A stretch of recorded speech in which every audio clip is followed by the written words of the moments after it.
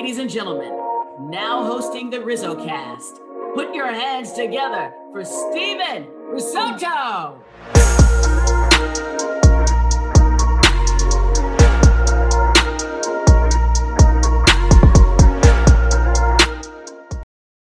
What is going on, everybody, and welcome. I am Steven Risotto. I cover the San Francisco Giants for SF Bay, and I'm the host of RizzoCast, a podcast that features current and former big league players, coaches, fans, media, and others who are regarded as some of the brightest minds around the game of baseball today. And today's guest is Jason Panini. Jason is a former pro scout for the Minnesota Twins organization, and I've had many guests on over the past few years that have provided some solid information, and this conversation is among the top of that list. We've truly got the feel of a Scouting 101 course here. And Jason started as a baseball blogger, independently writing scouting reports on his own for some of the bright young prospects around the game. And then after a brief stint scouting the independent leagues with the Brewers, Jason was hired by the Twins in 2020 and spent 3 seasons with the organization before stepping away from baseball just a few weeks ago, actually. So he's looking for the next kind of journey in his life. If you want to know about the daily life of a scout, what they're looking for from a talent standpoint, how they incorporate analytics, etc., this is the RizzoCast episode for you.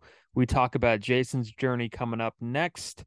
This is episode number 129. Let's get started. All right, we are here with Jason Panini, and Jason is kind enough to join RizzoCast. Jason, how you doing? Welcome. And I almost said Happy New Year because that's something that I like constantly say now, even though it's January 18th. But thanks for coming on. Thanks for having me on. This is a cool chance to get to talk some baseball. Yeah, no, most definitely. And I guess hopping right in here, I mentioned in the intro that, you were a pro scout with the Twins, and I was interested in your background because, I looked and it looked like you started off kind of as like a baseball blogger, doing your own thing, kind of on a freelance basis, discussing prospects. What is kind of your baseball background? And I guess like how did it escalate to like you working for a team? Yeah, that's I guess I sort of have like an unconventional background for a scout. So when I turned 30, I was working in financial services, and in college I studied economics, and I just wanted to try something different. And I made the decision I'm going to try to get into baseball. And um, basically, I quit my job. I had a townhouse in Denver, Colorado, and I sold it. And I just said, I'm going to make a Faustian bargain and see if I, with the baseball gods, so to speak. And I'm going to try for a couple of years and try networking. And I, went to probably 200 games a year, maybe 220. And I just saw a ton of baseball and talked to scouts and tried learning from people. I think it was April of 2018. I was shooting video for 2080 Baseball, which is a great site. If you're not familiar with it, they do really good prospect analysis on amateur guys, and that's really like their focus. But I was shooting video for those guys at a game in Winston-Salem, North Carolina, and I bumped into a scout with the Milwaukee Brewers, and he asked me if I had interest in scouting independent league baseball for them that summer, and did I have any sample scouting reports or anything like that. So I sent him over some sample reports, and we got to talking. Like, we went to a couple series together. One was in Winston-Salem, one was in Hickory. And at the Hickory series, he basically said, well, can you move to the Chicago area in 2 weeks to scout indie ball? And I said, sure, like, let's do it. I'm in. So, for a summer, I scouted indie ball, the Frontier League and American Association for the Brewers, just as an associate scout. So, I wasn't officially part of the Brewers, but I was kind of working on a contract basis. And then from there, it was a lot of blogging. Started a website called Prospects Live with some buddies, and was sort of like a co-founder of the website, and did that for a year. And I was out in Arizona scouting the Arizona League rookie ball, and just sort of scouting it on my own and doing write-ups and scouting reports and posting it onto Prospects Live. And at the end of the year, I sort of did like a kind of like a capstone top 100 Arizona rookie ball prospects list. And it just tied in everything that I had done throughout the course of the year. And, after that, um, a friend of mine, Eric Longenhagen, reached out, and I had bumped into Eric at Fields a bunch. And, um, he let me know that the Twins were looking to hire a pro scout to basically do what I had been doing the previous season for Prospects Live. And a week or two later, I interviewed, and that was sort of the progression and how I got into the industry. Yeah, it was a lot of blogging and kind of working on my own and trying to network with people and talk to scouts, and you know see if I could learn from their process. And really, it was trial by error. I was really, really bad at this when I started, and learning how to scout is there's no rule book for doing it. You just kind of have to get out there and get your reps in, and eventually over time, like, you pick things up and your eyes get in tune to what's good bat speed, or this guy moves like this position group, or things like that. There's definitely a blink aspect to it, where you kind of get like a visceral impression of what you see from the field, and it just takes hours and hours and hours and a lot of practice and a lot of reps to get good at that. So yeah, really, it was kind of just getting out there and trying to learn from other people. And you surround yourself with people that are better than you at whatever you're trying to learn, and kind of you can learn some things through osmosis, so to speak. Yeah, so sorry, that was probably too long-winded, but that was sort of like the background info, like how I got into doing this. No, that's great. And I think the common assumption among scouts is like, oh, they get to sit and watch baseball, and they get to like share their thoughts on baseball. And of course it's much more than that. But maybe it's a little different between pro and pro scout and amateur scout. So I guess that's another question. What is the difference between, because we hear amateur scout and pro scout. So in simple terms, to people that may not know, what would be the difference between those two? Yeah, I mean, the primary difference is, the amateur scouts are preparing teams for the draft. So, they're going out to high school and college games and, assessing talent and trying to figure out where do these guys slot into our draft plan versus the pro department, the team that I was on. We are focused on players who are already in the minor leagues. My role was primarily rookie ball. So, it was a lot of young international signees, 17 to 20, kind of in that range, and assessing how much do we like these guys for potential trades, or um, also, kind of back end of roster 40-man guys who might get released or let go. You know, how did are any of these guys worth going after? And should we add them? So it was sort of a combination of those things. But, pro scouts are evaluating players already in the minor leagues. And then amateur scouts are assessing amateurs, high school, college kids, trying to figure out where do those guys slot into the draft. Now, do you get directed to go somewhere? Do you decide on your own? It's like, oh, okay, let's go catch this, rookie ball game in Arizona, or let's go to Florida, and hang out, or like, is that coming from the higher up in the organization and they say, hey, we want you to go check out this person? Or do you just like aimlessly, because like the vision that I had was like they aimlessly like drive around in their cars looking for like random baseball game. I guess that maybe is more of the amateur side.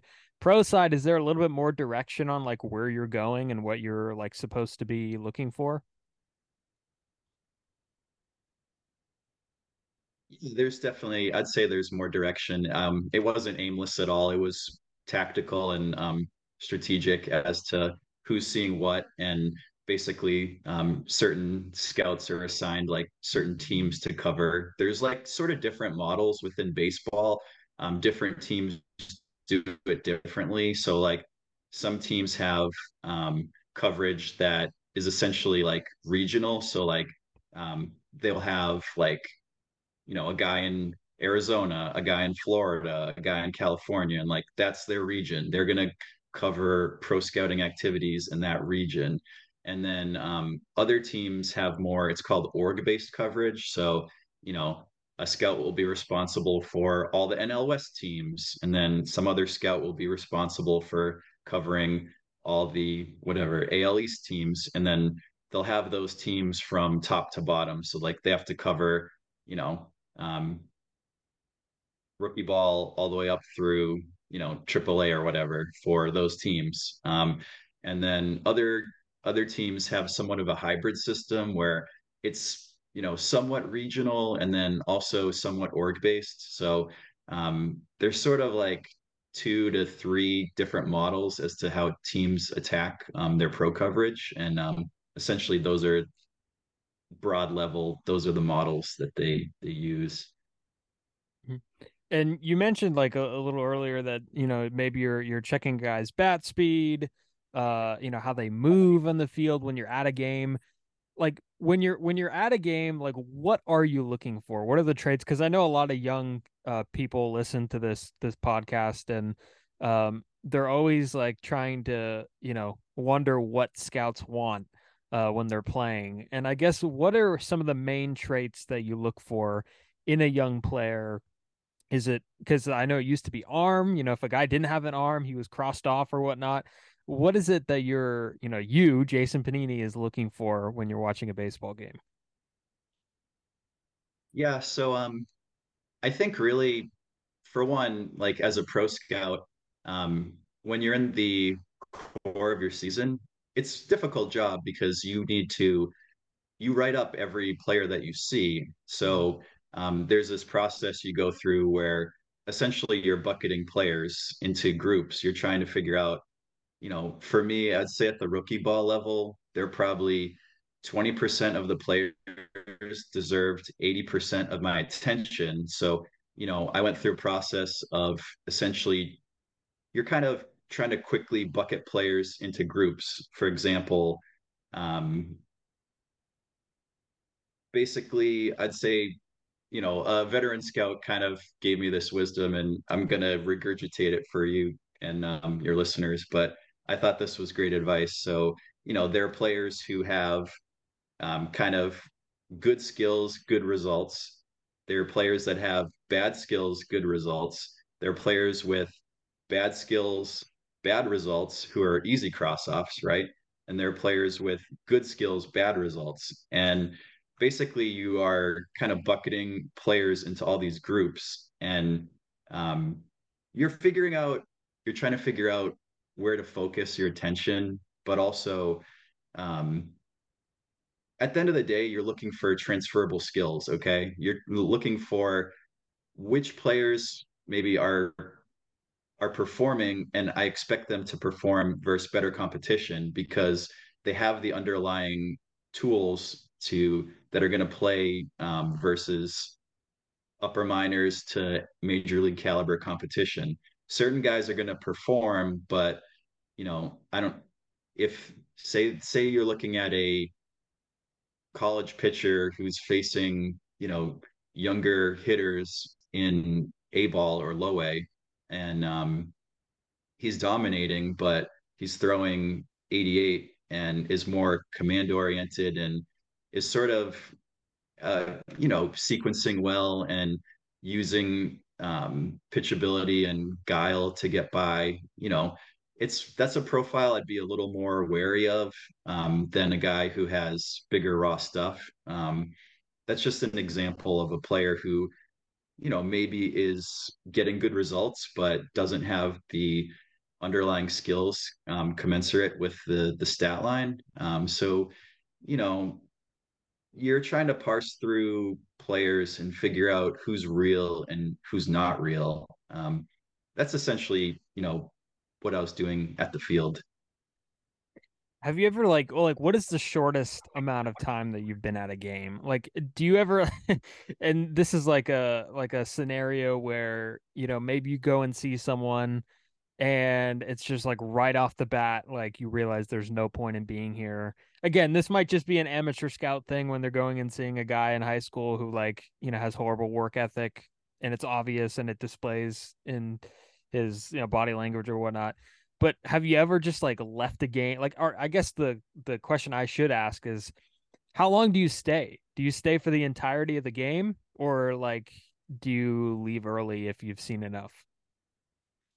I mean, I'd say 99.9% of the time, like I would stay for the full game. You don't know who's going to come in or, you know, what kind of looks you might get at the end of the game that might be worth seeing. I do think it's a little different in the amateur environment versus the pro environment. The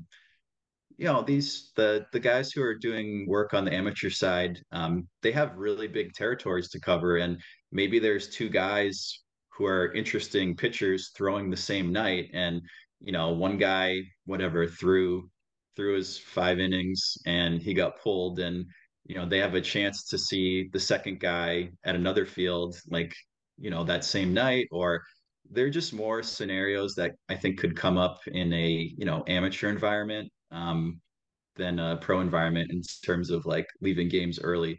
Um, yeah, I think the majority of the time it's sort of worth sticking it out at a pro game, and you know, just because you don't know what you're going to see type of thing. Yeah, and you kind of started with the Twins at a bit of a weird time. Like the pandemic was just happening and like w- that must be like the worst. I wouldn't say the worst, but that must be a very challenging time to be a pro scout when the minor leagues are canceled. You have guys at the alternate training site, and then you don't have guys at the alternate training site. So like what were you doing during the pandemic when everything was seemingly canceled? The big leagues had 60 game seasons. Did that like derail quite a bit? That's a great question. So, I mean, the my first year with the Twins, it was definitely more heavy on video scouting than the last couple of seasons. So, yeah, a lot of video scouting, kind of learning to use some of the different video software that the Twins used, and it was, I'm not gonna lie, I was sort of like chomping at the bit to get out there. I was excited to like get started and like, kind of prove that I was worth hiring. Like I wanted the team to feel vindicated, like they had made a good decision in giving me an opportunity. And so yeah, that first year was hard. I wanted to get out there, but I, under at the same time understood with COVID happening and everything, why we couldn't be out there in person. Is the first half of the season of the big league season, is that like where you get most of your in-person work done? So it's like, obviously leading up until the trade deadline, I feel like the trade deadline and maybe the weeks prior to the deadline might be the busiest. Do I have that right?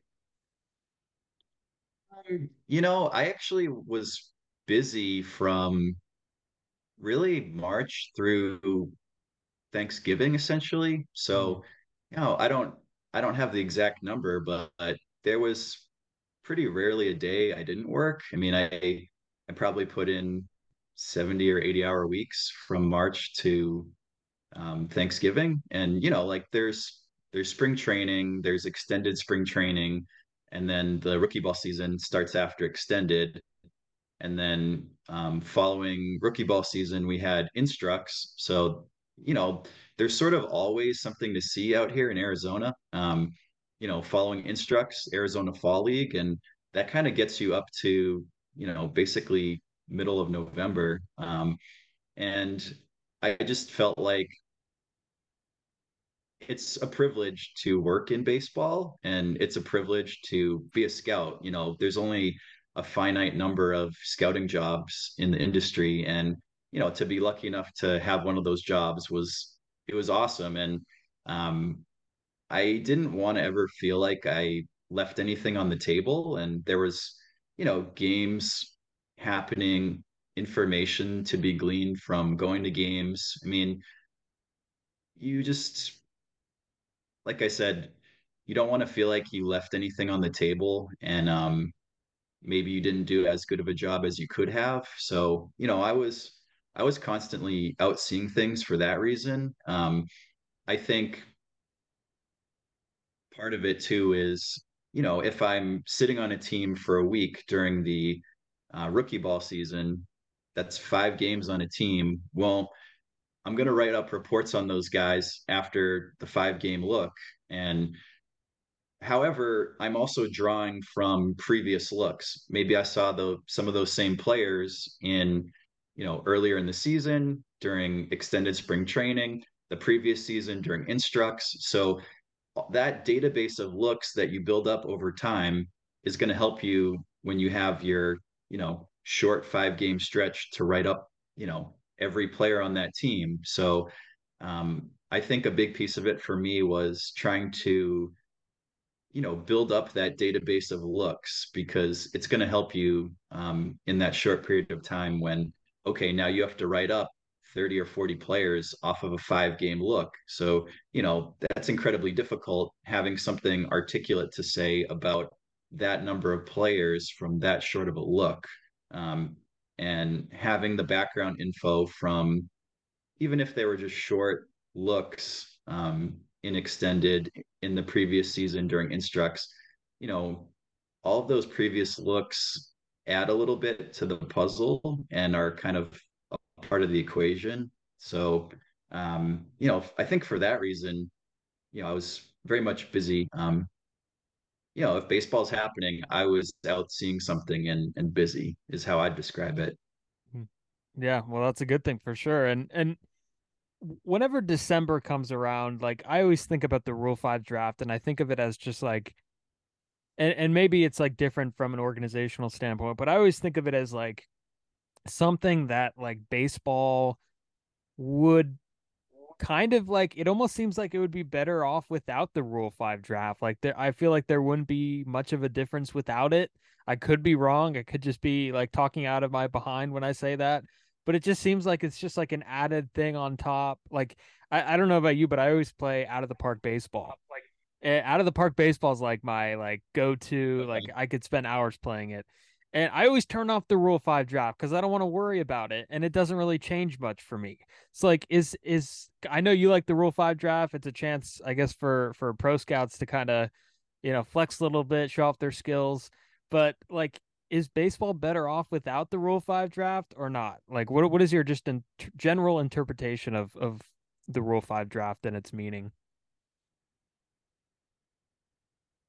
Well, I think the draft is a good thing. I mean, it gives some players an opportunity who maybe were blocked in the organization they're in to get a chance with another org. So, I mean, honestly, I think that's what the Rule 5 draft is all about. And you know, you don't want to see players who maybe are MLB capable getting stuck in the upper minors. And I think that was the whole impetus of the Rule 5 draft. And I think from that perspective, it's a good thing. So, I think I'm in favor of it. And hopefully JJ Cooper with BA isn't listening to this podcast because he loves the Rule 5 draft. Yeah, he's not coming on anymore. No. So I mean, you mentioned like 2020, you did a lot of video scouting. Like how much is data and statistics and analytics? How much is that incorporated into like scouting? Because again, everybody like has seen Moneyball at this point, the movie, and like when I read the book, I was like, God, is this like the same thing as the movie? Is it like really based? Because like the book and like the movie were like two different things. But anyhow, that's neither here nor there. But everybody like remembers from the movie the scene where it's like, the head scout had just gotten fired and he's like, you're trying to, use Google Boy here. Jonah Hill's just sitting there on the side. But like everybody like wonders if scouting is like solely like old school scouting, we think of the eye test. And it's like, okay, well, Billy Bean, someone screwed up because they only saw him. And nowadays, colleges, especially like really good college programs, they have the Rapsodo, they have the TrackMan, they have some of the accessible analytics and the data. Do you use your eyes like first and then look at the statistics? Do you combine them? Do you look at the statistics first and then the eyes? Like, what is that combination on how you incorporate, I guess, numbers and data into your work? I think this sort of speaks to you know, what you want to know going into a look, right?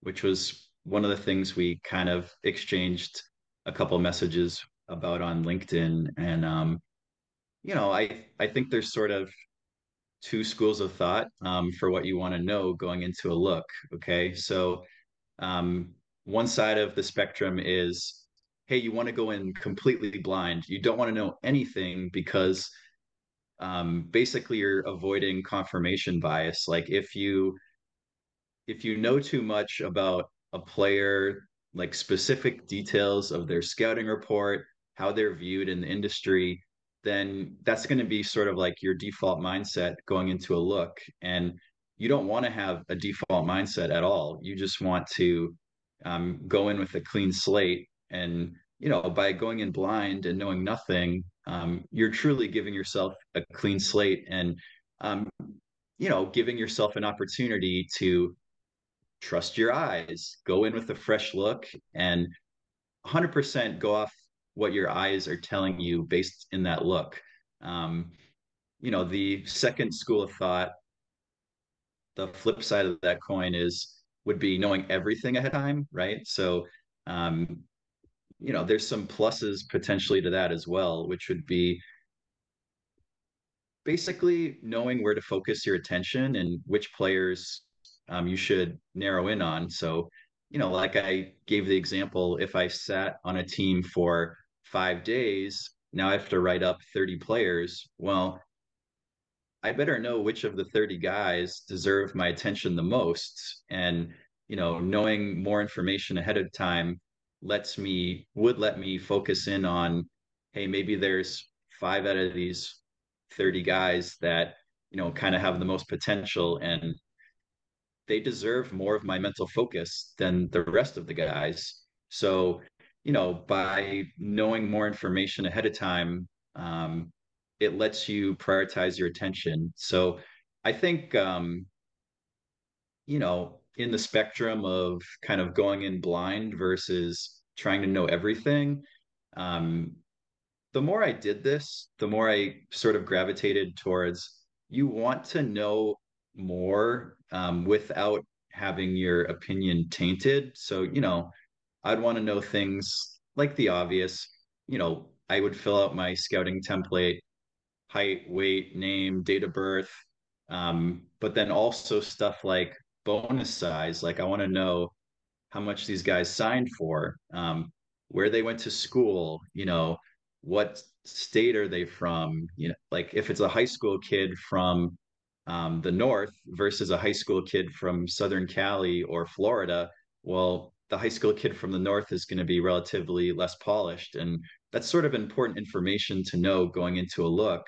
Um, so, you know, I I think you I think you want to kind of know as much as possible without reading like an actual report on the player. Even for pitchers, I want to know what pitches do they throw.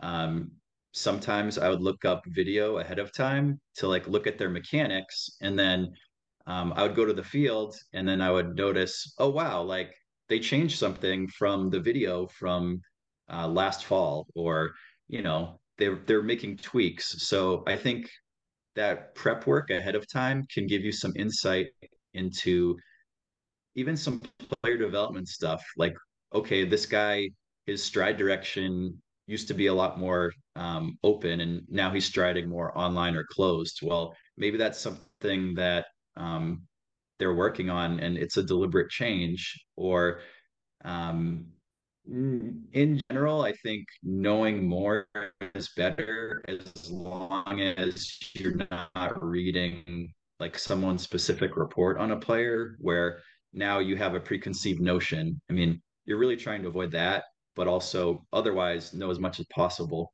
Um, yeah, so I guess how this ties into the analytics is you kind of when you get to the field, you form like a first impression on the player, and that's important. However, you need to like contextualize your look. So um, you're going to see a guy, you're going to draw conclusions from what you saw.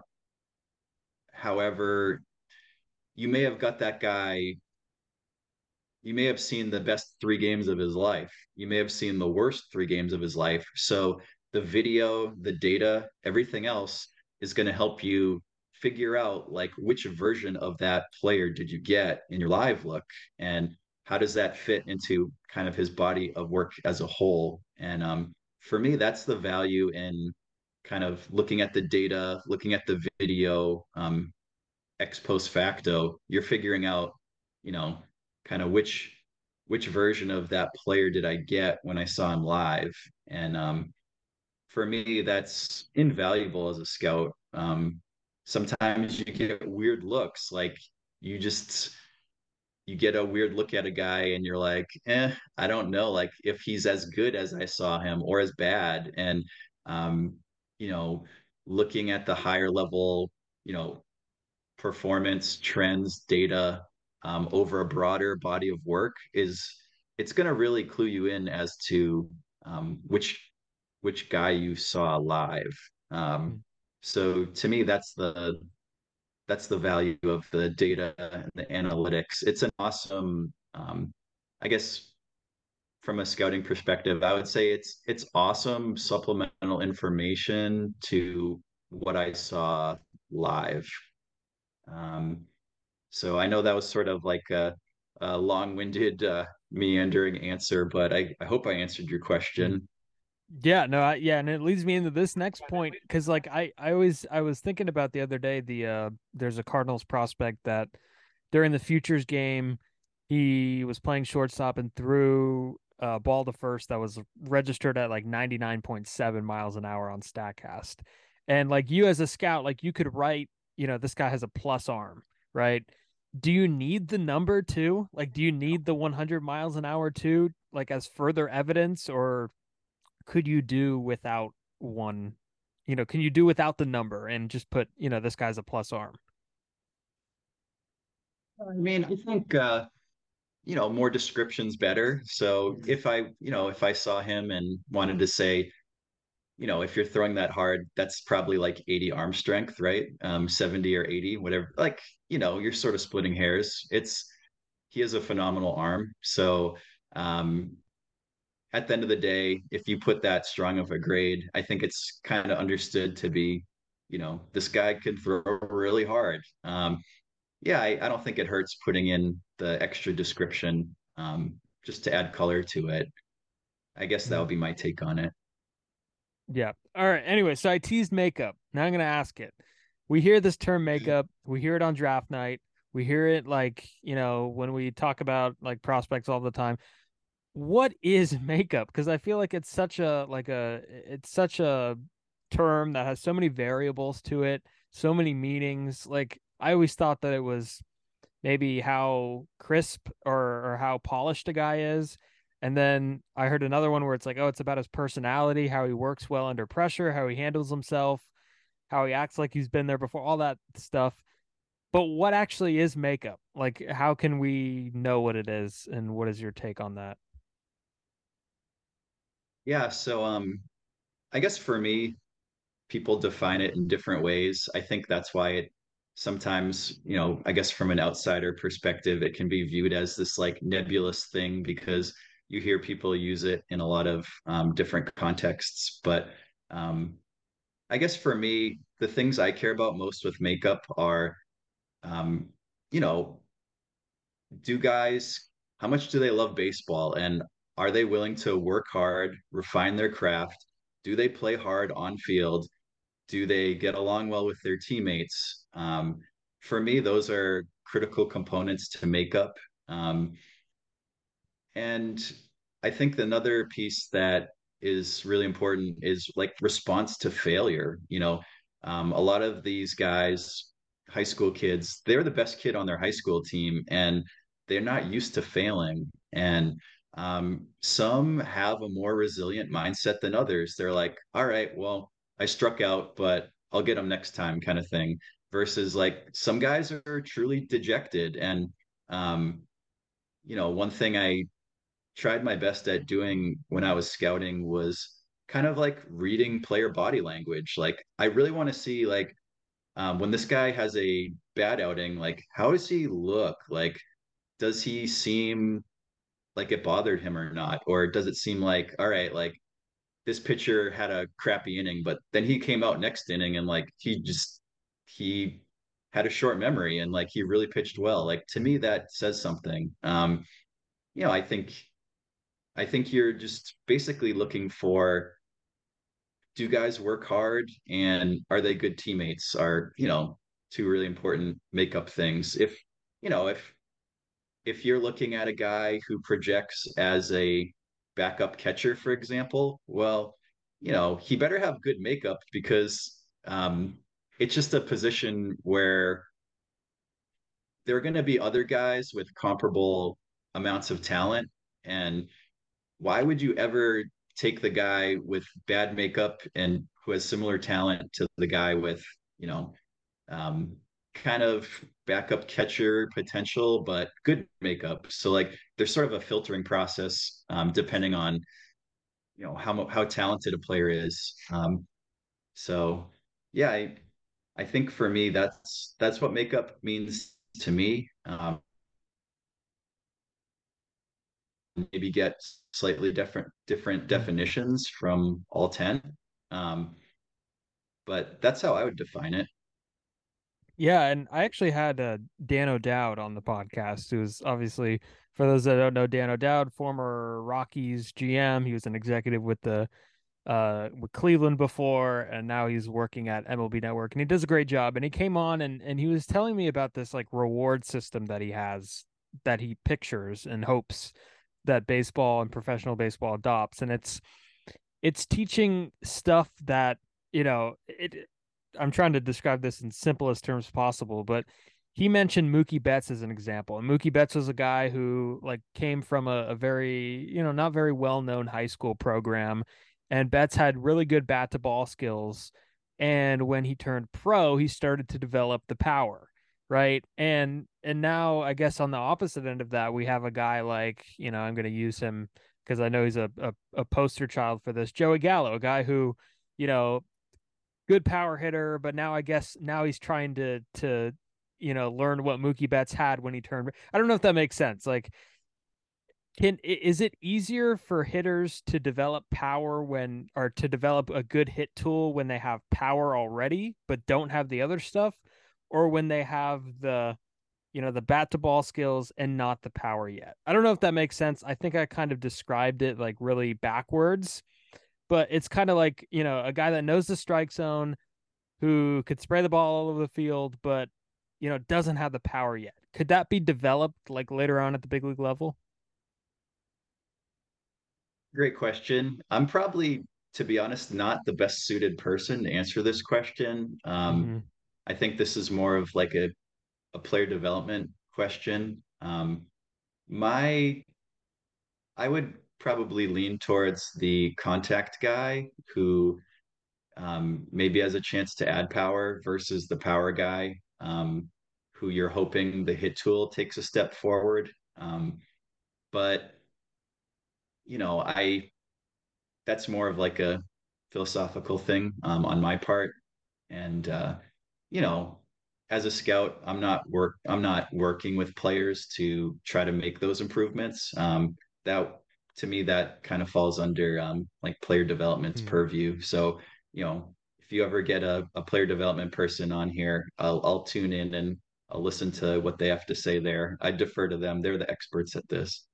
Yeah, I know that makes sense. And the other example he used was a pitching example, and he's like, yeah, Shane Bieber, a walk on at Santa Barbara, had a fastball like 88, 91, 88 to 91 with like fringe to average breaking stuff.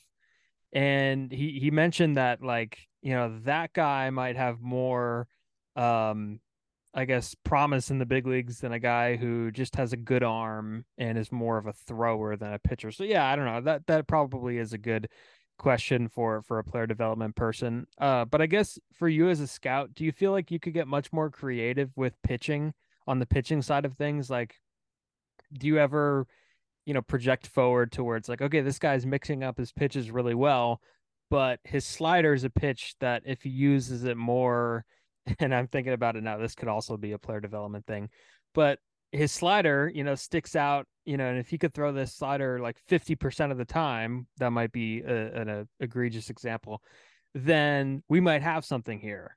Or, do you feel like you could get a little bit more creative with pitching in that way? I mean, I think on both sides, pitchers and hitters, you're hyper aware of what changes might they make. You know, I think it goes back to this idea of like player bucketing. There are these guys who have good skills and bad results, and you're trying to figure out what tweak can they make, you know? Is there what changes maybe there's a change to their swing they can make. Maybe um they're they have good results swinging at one place in the zone, but they don't swing there enough. And there's an opportunity for them to make a change there. Or you alluded to pitchers with their pitch mix. Maybe they have like a really effective secondary pitch and they only throw it 10% of the time. Well, maybe there's room for them to increase their usage and now they're a more effective player going forward. So yeah, I think as a scout, the way I would look at it is I would acknowledge it's a place for them to improve potentially. However, I'm not going to put in my report that this player has an opportunity to get better, therefore they're going to make that change. You don't want to take it for granted because a lot of guys have things they could hypothetically tweak to get better, but not all of them are going to successfully make that tweak. I do think to some degree it ties into the idea of makeup and why makeup's so important. Those guys with good makeup, they have a better chance to bridge those gaps, correct those flaws, and to reach their ceilings. So, yeah, it's something you definitely need to be um, cognizant of as a scout. And, you know, we're scouting's very multifaceted. We're sort of quasi experts in a lot of fields. We're not the true experts, but we need to know enough about player development, about biomechanics, about even physiology. Like, how's this 17-year-old's body going to fill out as he ages? We already alluded to data and analytics. I mean, we're not experts at any of these things per se, but we need to know a little bit about all of these fields and understand how we should incorporate it into our evaluations. So to me, that's what I really loved about scouting is just so much goes into an evaluation, and how do you basically take all those pieces of information and integrate them into your assessment of a player. Um, it's pretty fascinating. I love the job. I'm really gonna miss it. It was such a fun job. Mhm. Yeah, a few more things here before we wrap, but that takes me right into this next point. like why was it time to leave? Because I know for those that don't know, Jason just left the Twins after what was it, 3 seasons there, 2 seasons there. Why was it time for a change for you professionally? I have a lot of respect for the Twins organization, and they gave me my first shot at a full-time scouting job, and I'll be forever grateful for that opportunity. I think you know broad level, what it came down to for me was you know I I've done this job the past kind of 4 years in a row. I'm a person who is sort of always looking for the next challenge and looking for the next thing. And I, I'm a very curious person, and you know, I made a decision that I wanted to just learn something outside of baseball, and so yeah, I'm in a just pursuit for knowledge type thing.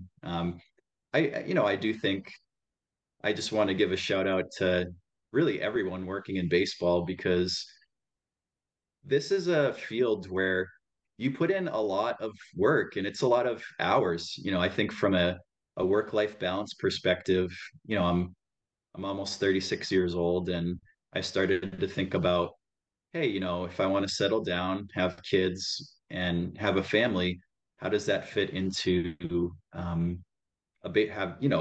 working full time as a baseball scout? And it's a it's a field where work-life balance is hard to come by, and it's not just scouts, it's front office people, analysts in the office, it's everybody. It's a very demanding line of work, and I loved it. It was such a fun career and such a fun field to work in, but at the same time, it is very demanding. And I started to think about my life um, through a broader picture, and um, kind of made the assessment that in the next few years, I think I'm kind of chasing more like a work life balance too, thought process. So hopefully that answered your question. Yeah, no, well, that's awesome, and you've been awesome on this, man. I really appreciate the time, and I think we covered a lot of bases there, and I'm sure the listeners got a lot out of this. So, Jason, man, I really appreciate you coming on. This was a blast. Oh, thanks for having me and listening to my ramblings.